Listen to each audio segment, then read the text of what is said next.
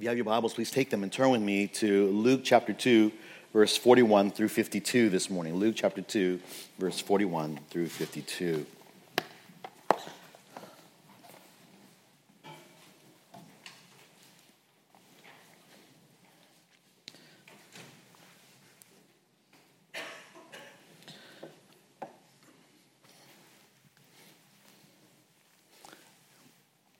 Luke 2, 41 through 52. And this is the final passage in the chapter 2. Chapters 1 and 2 kind of remind us again of Jesus' infancy narratives, the stories concerning his youth. And this ends that section. So we're going to, this morning, just come and look at the very end. What is the sort of the punctuation to all that Luke has been writing to us about the early years of Jesus on earth before chapter 3, when it really begins, the beginning of his ministry. All right, Luke chapter 2. I'll not read it along. It's a short, medium-sized text. I like to read it in its entirety. Luke 2, 41 through 52. Thus says the word of God. Now his parents went to Jerusalem every year at the feast of the Passover. And when he became 12, they went up there according to the custom of the feast. And as they were returning, after spending the full number of days, the boy Jesus stayed behind in Jerusalem. But his parents were unaware of it, but supposed him to be in the caravan and went a day's journey, and they began looking for him among their relatives and acquaintances. When they did not find him, they returned to Jerusalem looking for him. Then after 3 days, they found him in the temple, sitting in the midst of the teachers, both listening to them and asking them questions. And all who heard him were amazed at his understanding and his answers. When they saw him, they were astonished. His mother said to him, "Son, why have you treated us this way? Behold, your father and I have been anxiously looking for you." And he said to them, "Why is it that you were looking for me? Did you not know that I had to be in my father's house?" But they did not understand the statement which he had made to them. And he went down with them and came to Nazareth, and he continued in subjection to them. And his mother treasured all these things in her heart. And Jesus kept increasing in wisdom and stature and in favor with God and men. Let's pray. Father, thank you for your word. And thank you for showing us Jesus in your word. Showing us the most important person who has ever lived in the history of man. The history of this universe. Father, the one whom all of us need. The one whom we worship, the one whom we trust, the one whom we proclaim. Father, we pray that as we open up this text this morning, as we draw out its principles, its applications to us, you would cause us first and foremost to understand more of Jesus, that you cause us to love him and love you, to love others as well. But Father, we pray that if there's anyone here who does not know Jesus, that today they would come to know who Jesus is. They would come to believe. Lord, we ask that you would illuminate our minds. Give us ears to hear, eyes to see, hearts to believe these truths that you bring before us this morning.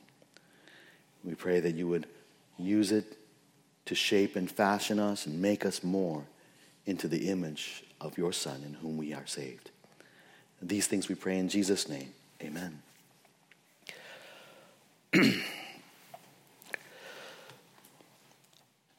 Most first-time parents do not fully realize that life with children is not only a life of pride and joy, but it's also a life of worry and tears.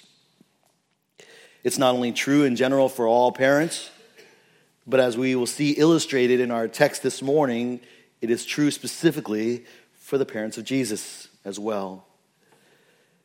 In our last sermon from Luke that we looked at several weeks ago, when Jesus was brought to the temple by his parents, godly Simeon came up and he took Jesus in his hands and he prophesied there at that moment that Jesus is the Lord's salvation, that Jesus is the fulfillment of God's promises and plan of salvation.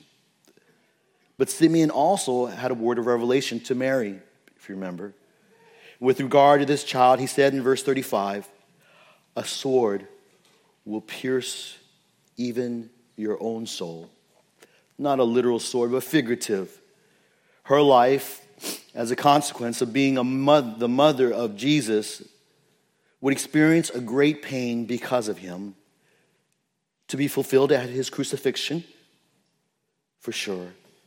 But to a lesser extent, begun and foreshadowed even in our text today. And I begin with this introduction about parents because this passage has some helpful applications for those of us that are parents. I couldn't help but read this passage in that kind of view. But even as I say that, I want to make clear that the main point of this passage is not about parenting. There's application for parenting. But it's about who Jesus is. In fact, all of Luke, all the Gospels, is about who Jesus is and what we need to understand about him so that we might live in light of who Jesus is. Do you desire to know who Jesus is? Then you will find him in this book, in this gospel, in the whole Bible even. And Luke records for us really this gospel for that purpose, that you who have been taught about Jesus might know for certain those things. We find in this passage something kind of neat, is that here we find the earliest words of Jesus recorded in the scripture at age 12. And what he says reveals who he is. It reveals about his character. It reveals also why he's here on earth. And I pray that as we look at his revelation, his self-revelation of who he is and why he's here on earth, that it would be a challenge to all of us to consider what he says about himself and that we would respond in light of that. You recall that Luke is written by the Gentile physician and fellow missionary, the Apostle Paul. He not only wrote this gospel, but also as a follow-up, the book of Acts, to help individuals like Theophilus know the exact truth about what was fulfilled in the life and ministry of Jesus Christ. Throughout the book so far that we've been studying, we see this emphasis on Luke bringing out how Jesus fulfilled God's plan of salvation. Chapters 1 to 2 are what we call the narrative of Jesus' birth and childhood, and this text concludes it. We've heard already the testimony of Gabriel, the testimony of Elizabeth, the testimony of Mary, of Zacharias, of the angels, of the shepherds, of Simeon, and of Anna, of who Jesus is. And as an appropriate finale, Dr. Luke gives us the first testimony of Jesus himself, of who he is. That's what we find here today in our text. And so as we look at this text, we're going to find it's a story about Jesus' visit to Jerusalem. It's a story, and hopefully I'll be able to tell you the story. And if we can tell the story as it is written, then that will convey itself very clearly to us. But we'll look at 5 parts, or 5 scenes in this story of Jesus' visit to Jerusalem that reveal who Jesus is and why he was here on earth. And that's what we're going to learn today in 5 scenes of Jesus' visit to Jerusalem that reveal who Jesus is and why he was here on earth. And along the way, we'll try to draw some application for parents. We'll draw some application for those of us that are children. And we'll draw application for all of us. All right, so let's take a look. What's this first scene? Let's talk about the story. We've read it already. But we see in scene 1, verses 41 to 42, that Jesus goes to Jerusalem. That Jesus is taking a trip to Jerusalem. It's kind of interesting. This book of Gospel Luke, Jerusalem is very prevalent. But not only just Jerusalem, but the temple is prevalent. If you think, where does Luke begin? Luke's story begins in one of the earliest, after the prologue, in the temple, Zacharias in the temple serving the Lord. Where does the Gospel of Luke end? In the temple. You're going to see, you turn to the very last verse of the book, you'll find that the disciples, after seeing Jesus return, the resurrected Savior, went back to the temple, and there they worshiped him. So here we find Jesus going to the temple for the first time, or at least recorded for us for the first time. These words that we read in verse 41 and 42 serve basically as almost like a prologue to the story that is to follow. It established for us the setting. And the subjects in this passage are basically going to alternate between Jesus' parents, Joseph and Mary, and Jesus himself. It kind of so they and he, and kind of just rotating. We had already learned from chapter 2, verse 21 and 24, that Jesus' parents, Joseph and Mary, were devout, practicing Jews. They were not just those who just said, oh, I'm Jewish because I am born of a Jew, but they actually practiced the Jewish faith. We see that, and not only earlier, but we see it here as well. Remember, for their son, they had observed the Jewish laws, the Jewish rites of circumcision, of purification, as well as dedication of the firstborn. Here we see this further evidence of their devout faith. Now, Jewish law called for all adult males, and usually adult males were counted at age 13 and above, to go to Jerusalem to observe 3 annual feasts, according to the law. Those 3 annual feasts were Passover, Pentecost, and the Feast of Tabernacles. Of the 3, the Passover was the most significant because it was that moment, it was that feast that commemorated God's deliverance of the Israelites from their bondage in Egypt, their slavery in Egypt. Passover was celebrated, and it was not just one particular day, but it was always celebrated immediately by a 7-day feast of unleavened bread. And so it goes from Passover to the Feast of Unleavened Bread. And Jesus' parents, we learn here in verse 41, each year went to Jerusalem to celebrate the Passover. We know that the commands are that the adult males were to go, but here we see that Jesus' parents, both Joseph and Mary, they're both they are together a devout family. They go to worship God. They observe their faith. We see the piety of Jesus' family.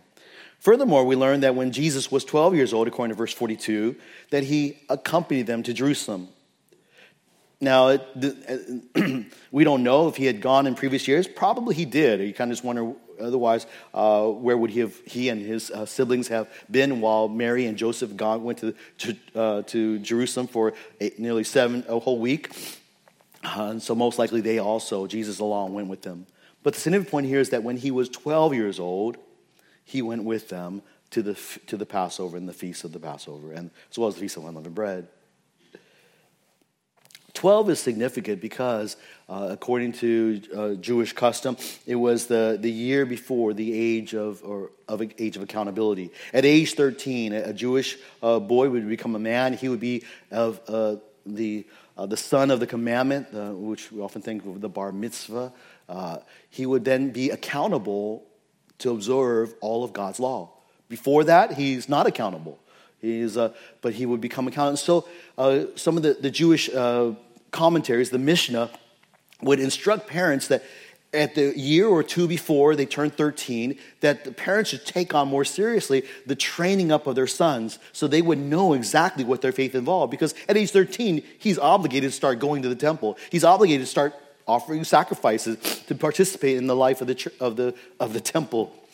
And so he ought to understand why he's doing what he's doing, as opposed to just going blindly or just going through the motions of what everyone else was doing. Jesus' parents are therefore faithful then to take Jesus along, and this other parents of 12-year-olds would have been done the same, to take him along so that they can instruct him in the faith, particularly in their observance of the Passover. And as he goes, all 12-year-old boys would take on this realization that I'm about to become a man. And so when I go, unlike previous years where I can go off and just play and hang out with my friends, this year is the last year. It's like your senior year in high school. I'm going to become an adult. And I better take more seriously what I'm learning here, because from this point on, I'm going to be accountable. I'm going to be an adult. And he's going to pay close attention to learning about his Jewish faith. He's going to be paying closer attention to listening to his dad and mother about what they are doing and why they're doing it. Luke is teaching us here that in this text that Jesus did not come to abolish the law. That Jesus came to fulfill the law. He is raised in a devout family that observes the law of God, and they faithfully taught him as well. And so to follow Jesus, Luke is trying to convey to Theophilus, to follow Jesus is not to jettison the Jewish faith, but it's to follow it to its ultimate fulfillment in Jesus, who is the Christ, the Messiah.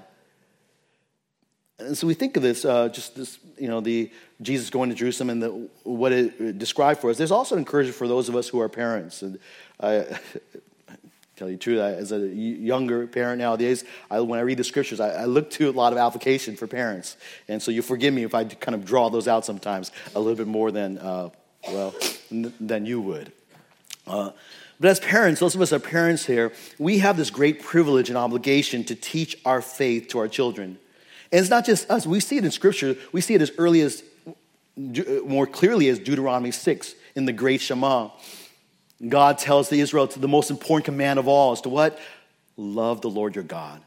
And then he says, you shall teach this to your children. You'll talk about this commandment to them when you rise, when you wake, when you go out and you walk, at all times of the year. That's what you're supposed to do. You're to teach. And that's our responsibility. That comes on to us. When we think about the New Testament, we have this responsibility as parents to teach, to raise up our children according to the fear and admonition of the Lord. Parents, we have this great privilege to teach our faith to others. Nobody else is responsible to teach the faith to our children. We do. And that means it's our responsibility to, just like Joseph and Mary, to bring them along with us as we worship. Bring them to the weekly, the annual worship services of the church. But even if we bring them, it's not enough just to bring them, just so that they will be present. We need to talk to them about it. We need to ask them questions about what they're learning, or what they understood, what they heard, what they saw. We need to teach them what is the significance of what we go through. And when they start sitting in our services, you're going to teach them, why is it that we take offering? Why is it that we may stand at certain times? Why is it sometimes that we sing? Why is it that we spend so much time listening to God's word?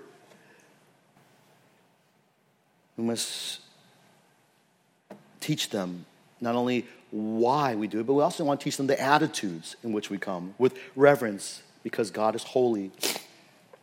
To bring our children to church and rarely or never talk to them about it is a surefire way to raise a false worshiper. At best, someone who will walk away from the faith, who will say that they deny Christ. At least they know they deny Christ. But at worst, will raise a Pharisee who thinks they know Christ, faithfully observes all the outward rituals and practices, but without faith in God. So let us bring our children to church, the parents. Let us raise them up. Let's teach them along the way, and also exemplify to them faith in God and love for God. Now that's the scene one. That's going to show some application there for us. But in scene two, the plot develops as we learn of what the terror that begins to face Jesus' parents, and probably most of us parents here at one time or another in our lives. But we find in scene two that Jesus is missing. Jesus missing. Is what we, every parent's nightmare. Your child is missing. And we see this in verses 43 to 45. Now, according to historians, Josephus being one of them, some people, when they celebrated Passover and the Feast of Unleavened Bread, didn't stay for the whole week. They would come for 2 days, maybe the Passover, and then a day or two later, and then they would go home. But again, the parents of Jesus are pious, faithful observance of the law of God, and they spend the full number of days in Jerusalem before returning home. But in returning, however, we learn in verse 23 that Jesus stayed behind in Jerusalem. Of course, and the worst part is his parents were unaware of it. They didn't even know that they had lost him. Before I had children, I often wondered, how could they miss him, right? Come on, a 12-year-old boy, you brought him to Jerusalem. Aren't you going to make sure that he's also with you? But that's because I was ignorant. How could they forget their son? But now that I'm a parent myself of multiple kids, I totally can understand. First of all, what we observe from the text. The text tells us that his parents thought he was in the caravan among the relatives and acquaintances. And yet, in just understanding the idea of the caravans, everybody, the whole nation is going to Jerusalem and leaving Jerusalem after the Passover. So these caravans, very naturally, they would travel together. You can imagine the neighbors, the families, the acquaintances in Nazareth begin in a caravan there. And it might have been a smaller caravan, Nazareth being a small town. But as they travel closer to Jerusalem, you can imagine they're joining with other caravans. And by the time they get closer to Jerusalem, there is this large, huge caravan. And the same thing will go when they leave, because everybody's going to at least at the end of the festival, when those that observe the full amount of days, they're all going to leave together. And there's going to be this huge caravan. And just as, and so it was very natural. If you have children that are, 12-year-olds around that about, when you're kind of going together in a large group, they're generally not hanging out with you as parents. They want to hang out with their friends. And it's quite likely that and it seems that Mary and Joseph understood. They thought that Jesus was among the relatives. He was among their acquaintances. He's kind of running about with other 12-year-old boys. So, and this would have been a large caravan. So now that they might not have been able to see everybody. But that's what the passage states. But what's not stated here, but what we can kind of sort of conclude, is that Jesus likely had traveled with them before on the same journey each year. And up to this point, Jesus had always been faithful to accompany the caravan upon return for the previous 11 years, especially when he was young, 9, 10, 11, 12, 9, 10, 11. Because remember, Jesus was the Son of God. And unlike 9, 10, 11-year-olds and 12-year-olds, Jesus never sinned. He always obeyed. He was always faithful to his parents. And so, as a parent, their guard was down. They had no reason to think that Jesus was going to just stay behind in Jerusalem. In our homes, when it's too quiet, I know my children are up to no good.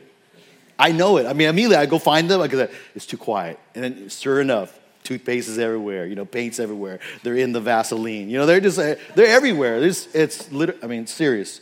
It's too quiet. You know that your children are up to no good. But when it was too quiet in Mary and Joseph's house, you can be sure that they knew that Jesus was praying or meditating or something along those lines. He was never disobedient.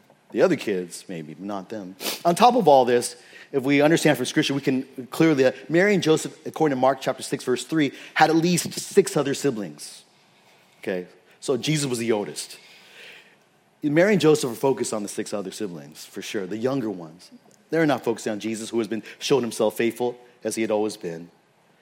So it was only, and that's just kind of explanation, it was only when the caravan stopped to camp after a day's journey that his parents began to realize, as they're getting ready to eat and sleep, that Jesus is missing.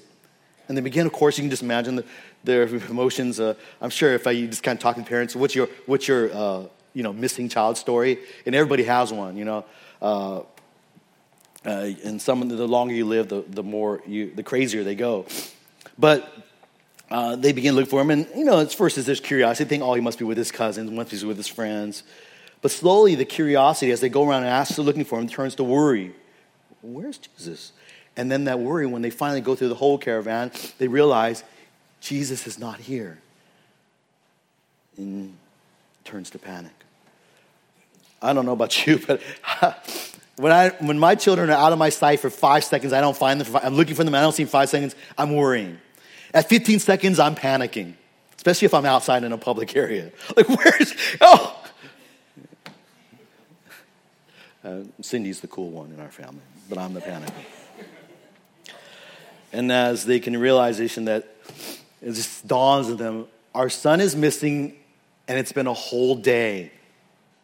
He's not on the caravan. Where has he been? As they head back to Jerusalem, basically they're backtracking, thinking, where along the way did they lose him?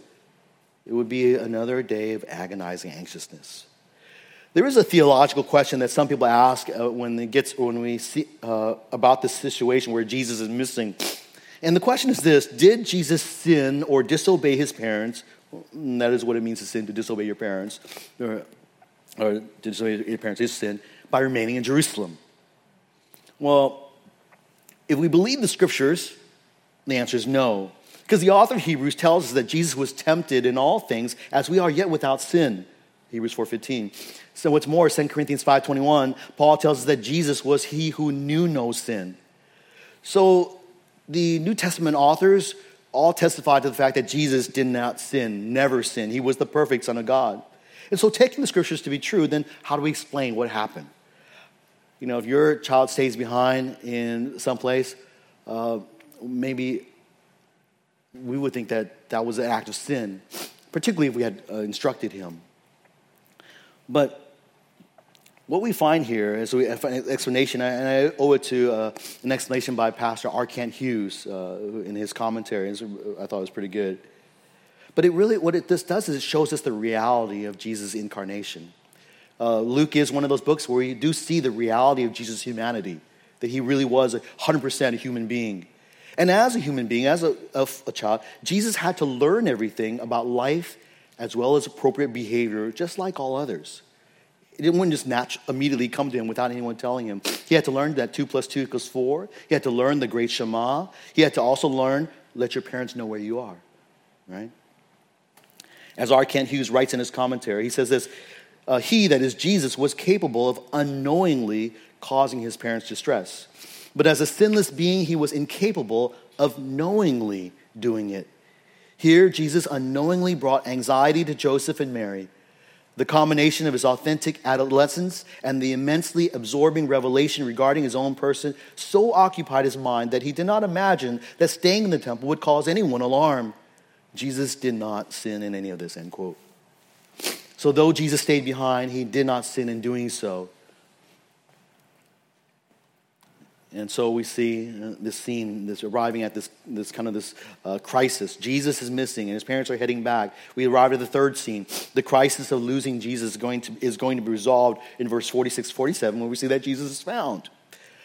Then the text says after 3 days, so 1 day out, 1 day back, and they spend a whole day probably in Jerusalem looking for Jesus. They're tracing their steps. They're checking with family and friends, people that they might have stayed with, they might have visited with. They went to the place where they stayed. They probably went to the markets that they had shopped at, they had visited. And then they head to the temple, almost as if that's the last thing they do. The very center of Jewish religious life and worship. And there they find him. You can just imagine.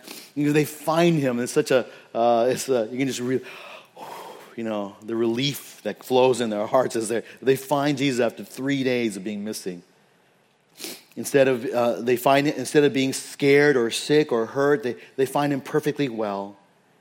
And what's astonishing to them, as we're going to say, is that he's there sitting in the temple among, of all things, of all people, the religious leaders, the teachers of Israel. He's interacting with them. He's hanging out with the pastors. It's like, oh, he's at the Shepherd's Conference. What?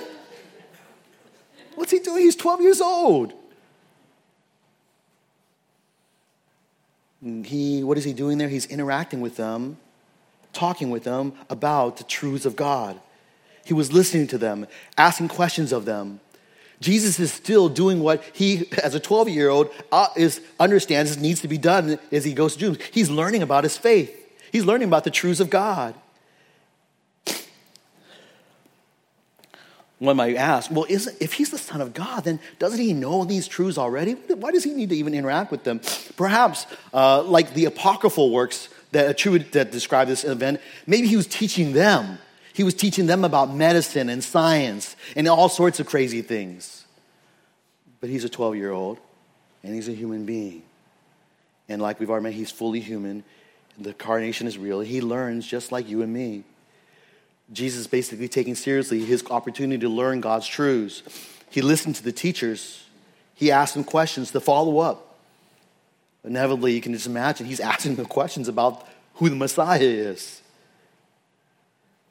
That is himself. And we read that the questions that he asks, and so that and the answers that he gives to the teachers, as people are listening to him, they were amazed. The word is used when often of people were amazed when God is at work. Not necessarily that they understood that he was God at this point, but again, this is just the wisdom which he reflected here does underlie that his divine nature. Jesus' words here, as he speaks these words and answers the teachers, really reflect that he's growing in wisdom. Verse 40 of the previous passage, the child continued to grow and become strong, increasing in wisdom. Jesus grew in wisdom just like you and me. Whereas we grow a lot of times from wisdom by failing and making mistakes, but not Jesus. Jesus grew in wisdom as he interacted as he observed the world, he asked questions of the teachers of Israel. Jesus' pursuit of God's truth at age 12 and his encouragement to all of us to pursue God's truth with a similar devotion. He's 12 years old. But hopefully, and I know this is the second service, or the first service, so we don't have many teens here. I'll definitely make the application in the second service. But if there were teens here, no, none of you guys are teens.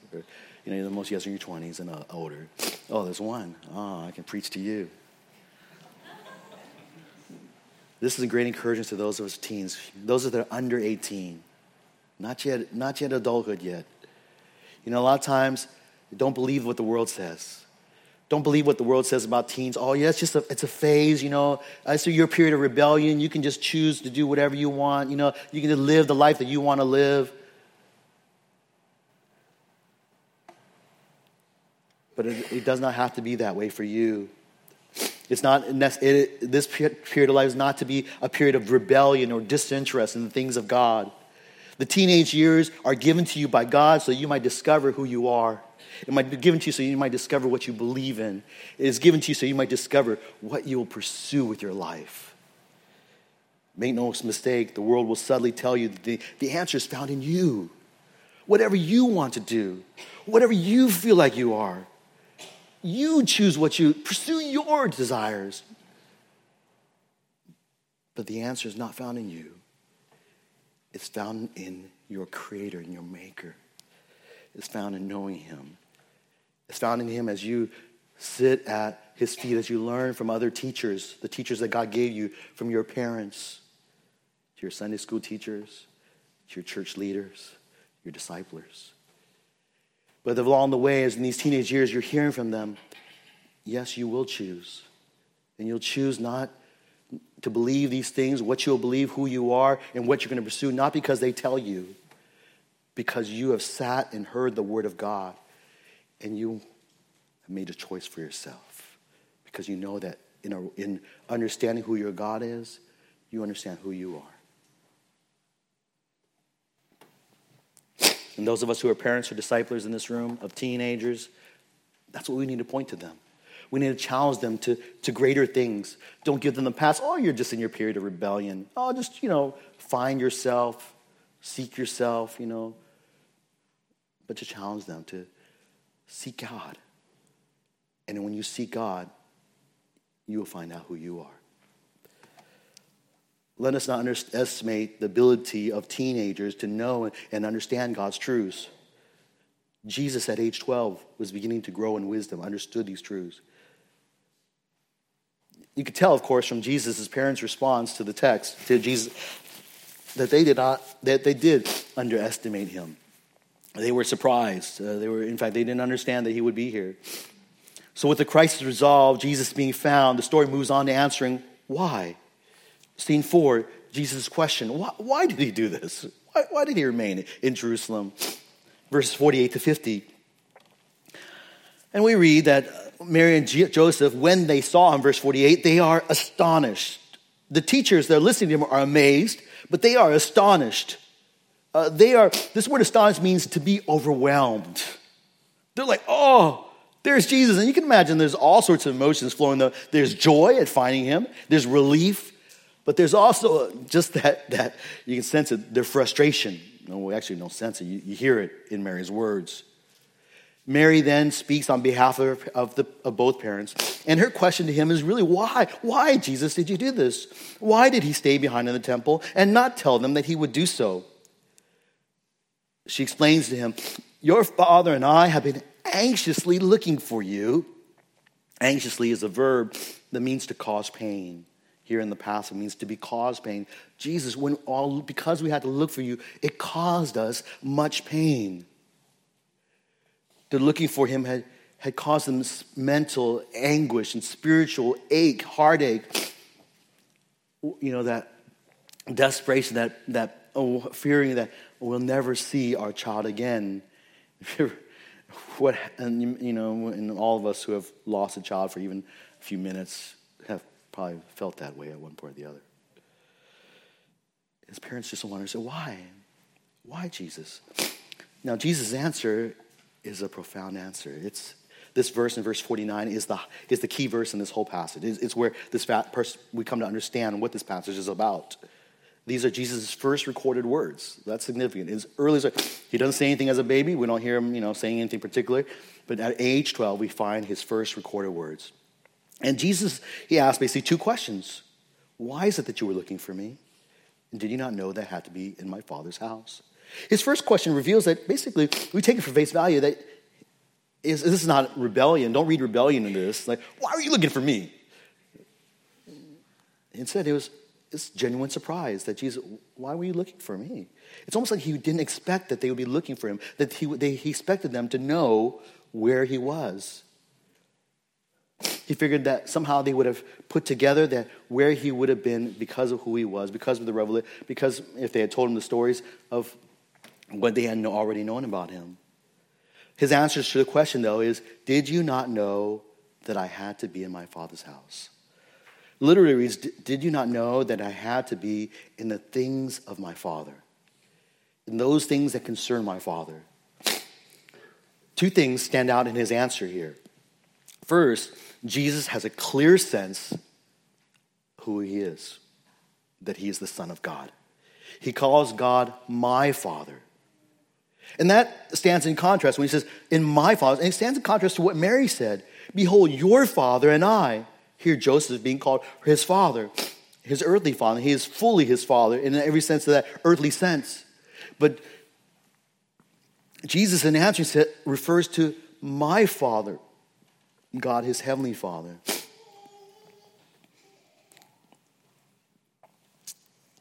And this is not the same when he calls Jesus God his Father. Not the same when Jesus teaches his disciples to pray, our Father who art in heaven, hallowed be thy name.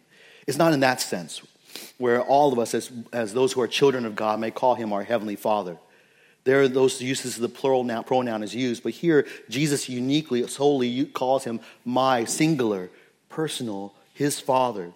It shows that Jesus recognizes his unique personal relationship between him and God. So that's who he is. Secondly, a second thing that we note in his answer is this. Because of his awareness of his relationship with God, he also has a clear idea of his divine mission, who he is and why he is here. His divine mission is, the verb is that includes a sentence that he says, I had to be. I had to be. It conveys this verb it means it is necessary, or sometimes translated, it must be. It's commonly used in Luke of Jesus' awareness of his divine mission. And I didn't have time for it, but I have the verse. I wish I could put it on a slide, but it's used in Luke 4:43 of Jesus' necessity to preach the kingdom of God. In 9:22 of his necessity to suffer, die, and be raised. In Luke 13:33 of his necessity to go to Jerusalem. In 17:25 of his necessity to suffer. 19:5 to remain with Zacchaeus. 22:37 to be reckoned with criminals. 24:7 to suffer, die, and be raised. 24:26 to suffer and come into glory. And 24:44 it is necessary that the scriptures about him be fulfilled. Luke makes very clear that all these things that take place in Jesus' life, he himself understands, but Luke, as he's writing, says these things all had to happen because they were necessary. They were part of God's sovereign plan and purpose for Jesus. And Jesus, by saying, did you not know that I had to be? It was necessary for me to be in my Father's house. He's saying that he understood his divine purpose and plan.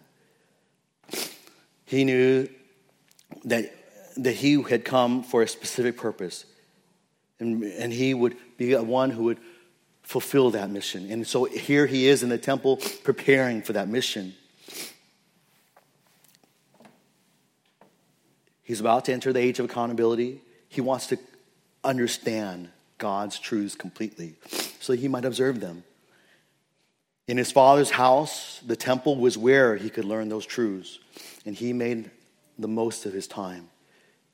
Eventually, his ministry and mission would involve teaching those very same truths. This message. of salvation in him. Luke 19:10 tells us that the Son of Man came to seek and save that which was lost. And that message of salvation is called the gospel. It's a message that all of us are lost. All of us have gone our own way. It's a message that Jesus came to be the ultimate Lamb of God, which every Passover pointed to, by the way, that he would be the one who would die in place of all of sinners. And that so that whoever believes in him, who puts our faith in him, can know forgiveness of sins. And that's why Jesus came. That's why Jesus remains in the temple. He wants to understand this message, these truths, God's truths, so that he can proclaim it to others. His answer reflects an awareness of why he's here on earth. And although you and I, brothers and sisters, are not the Son of God, the unique Son of God, we too can be challenged, though, by his own self-revelation. We can be challenged by what he reveals of himself. We can be challenged that when you understand who you are rightly before God, when you have a right relationship with God, you have a right understanding of why you are here on earth. If you don't have a right understanding of who God is and your relationship with him, you will not understand of why you're here on earth. The meaning of life is not found out there. It's found in God himself. It's found and revealed in his word and his truths. And that reveals who you are. Well,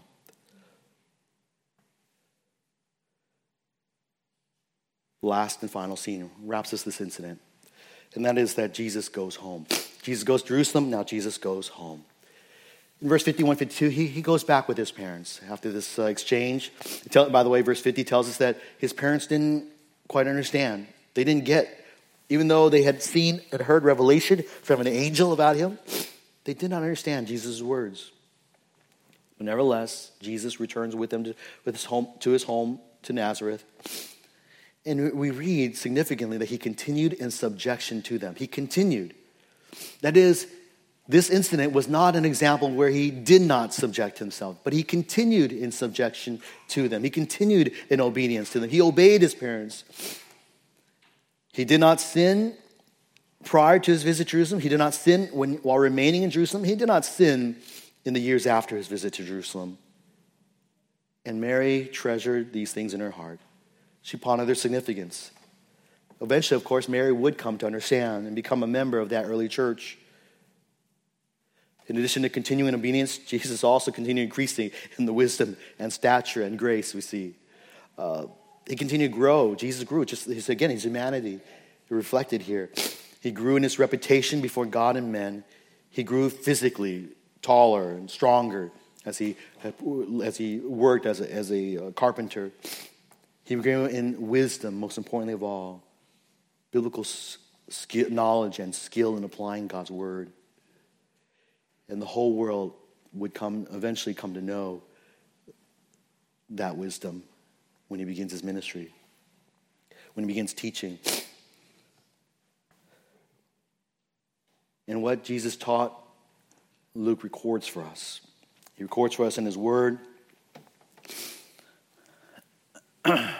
in this book. So that as from chapter 3 and following, we're going to start learning more about Jesus' truths.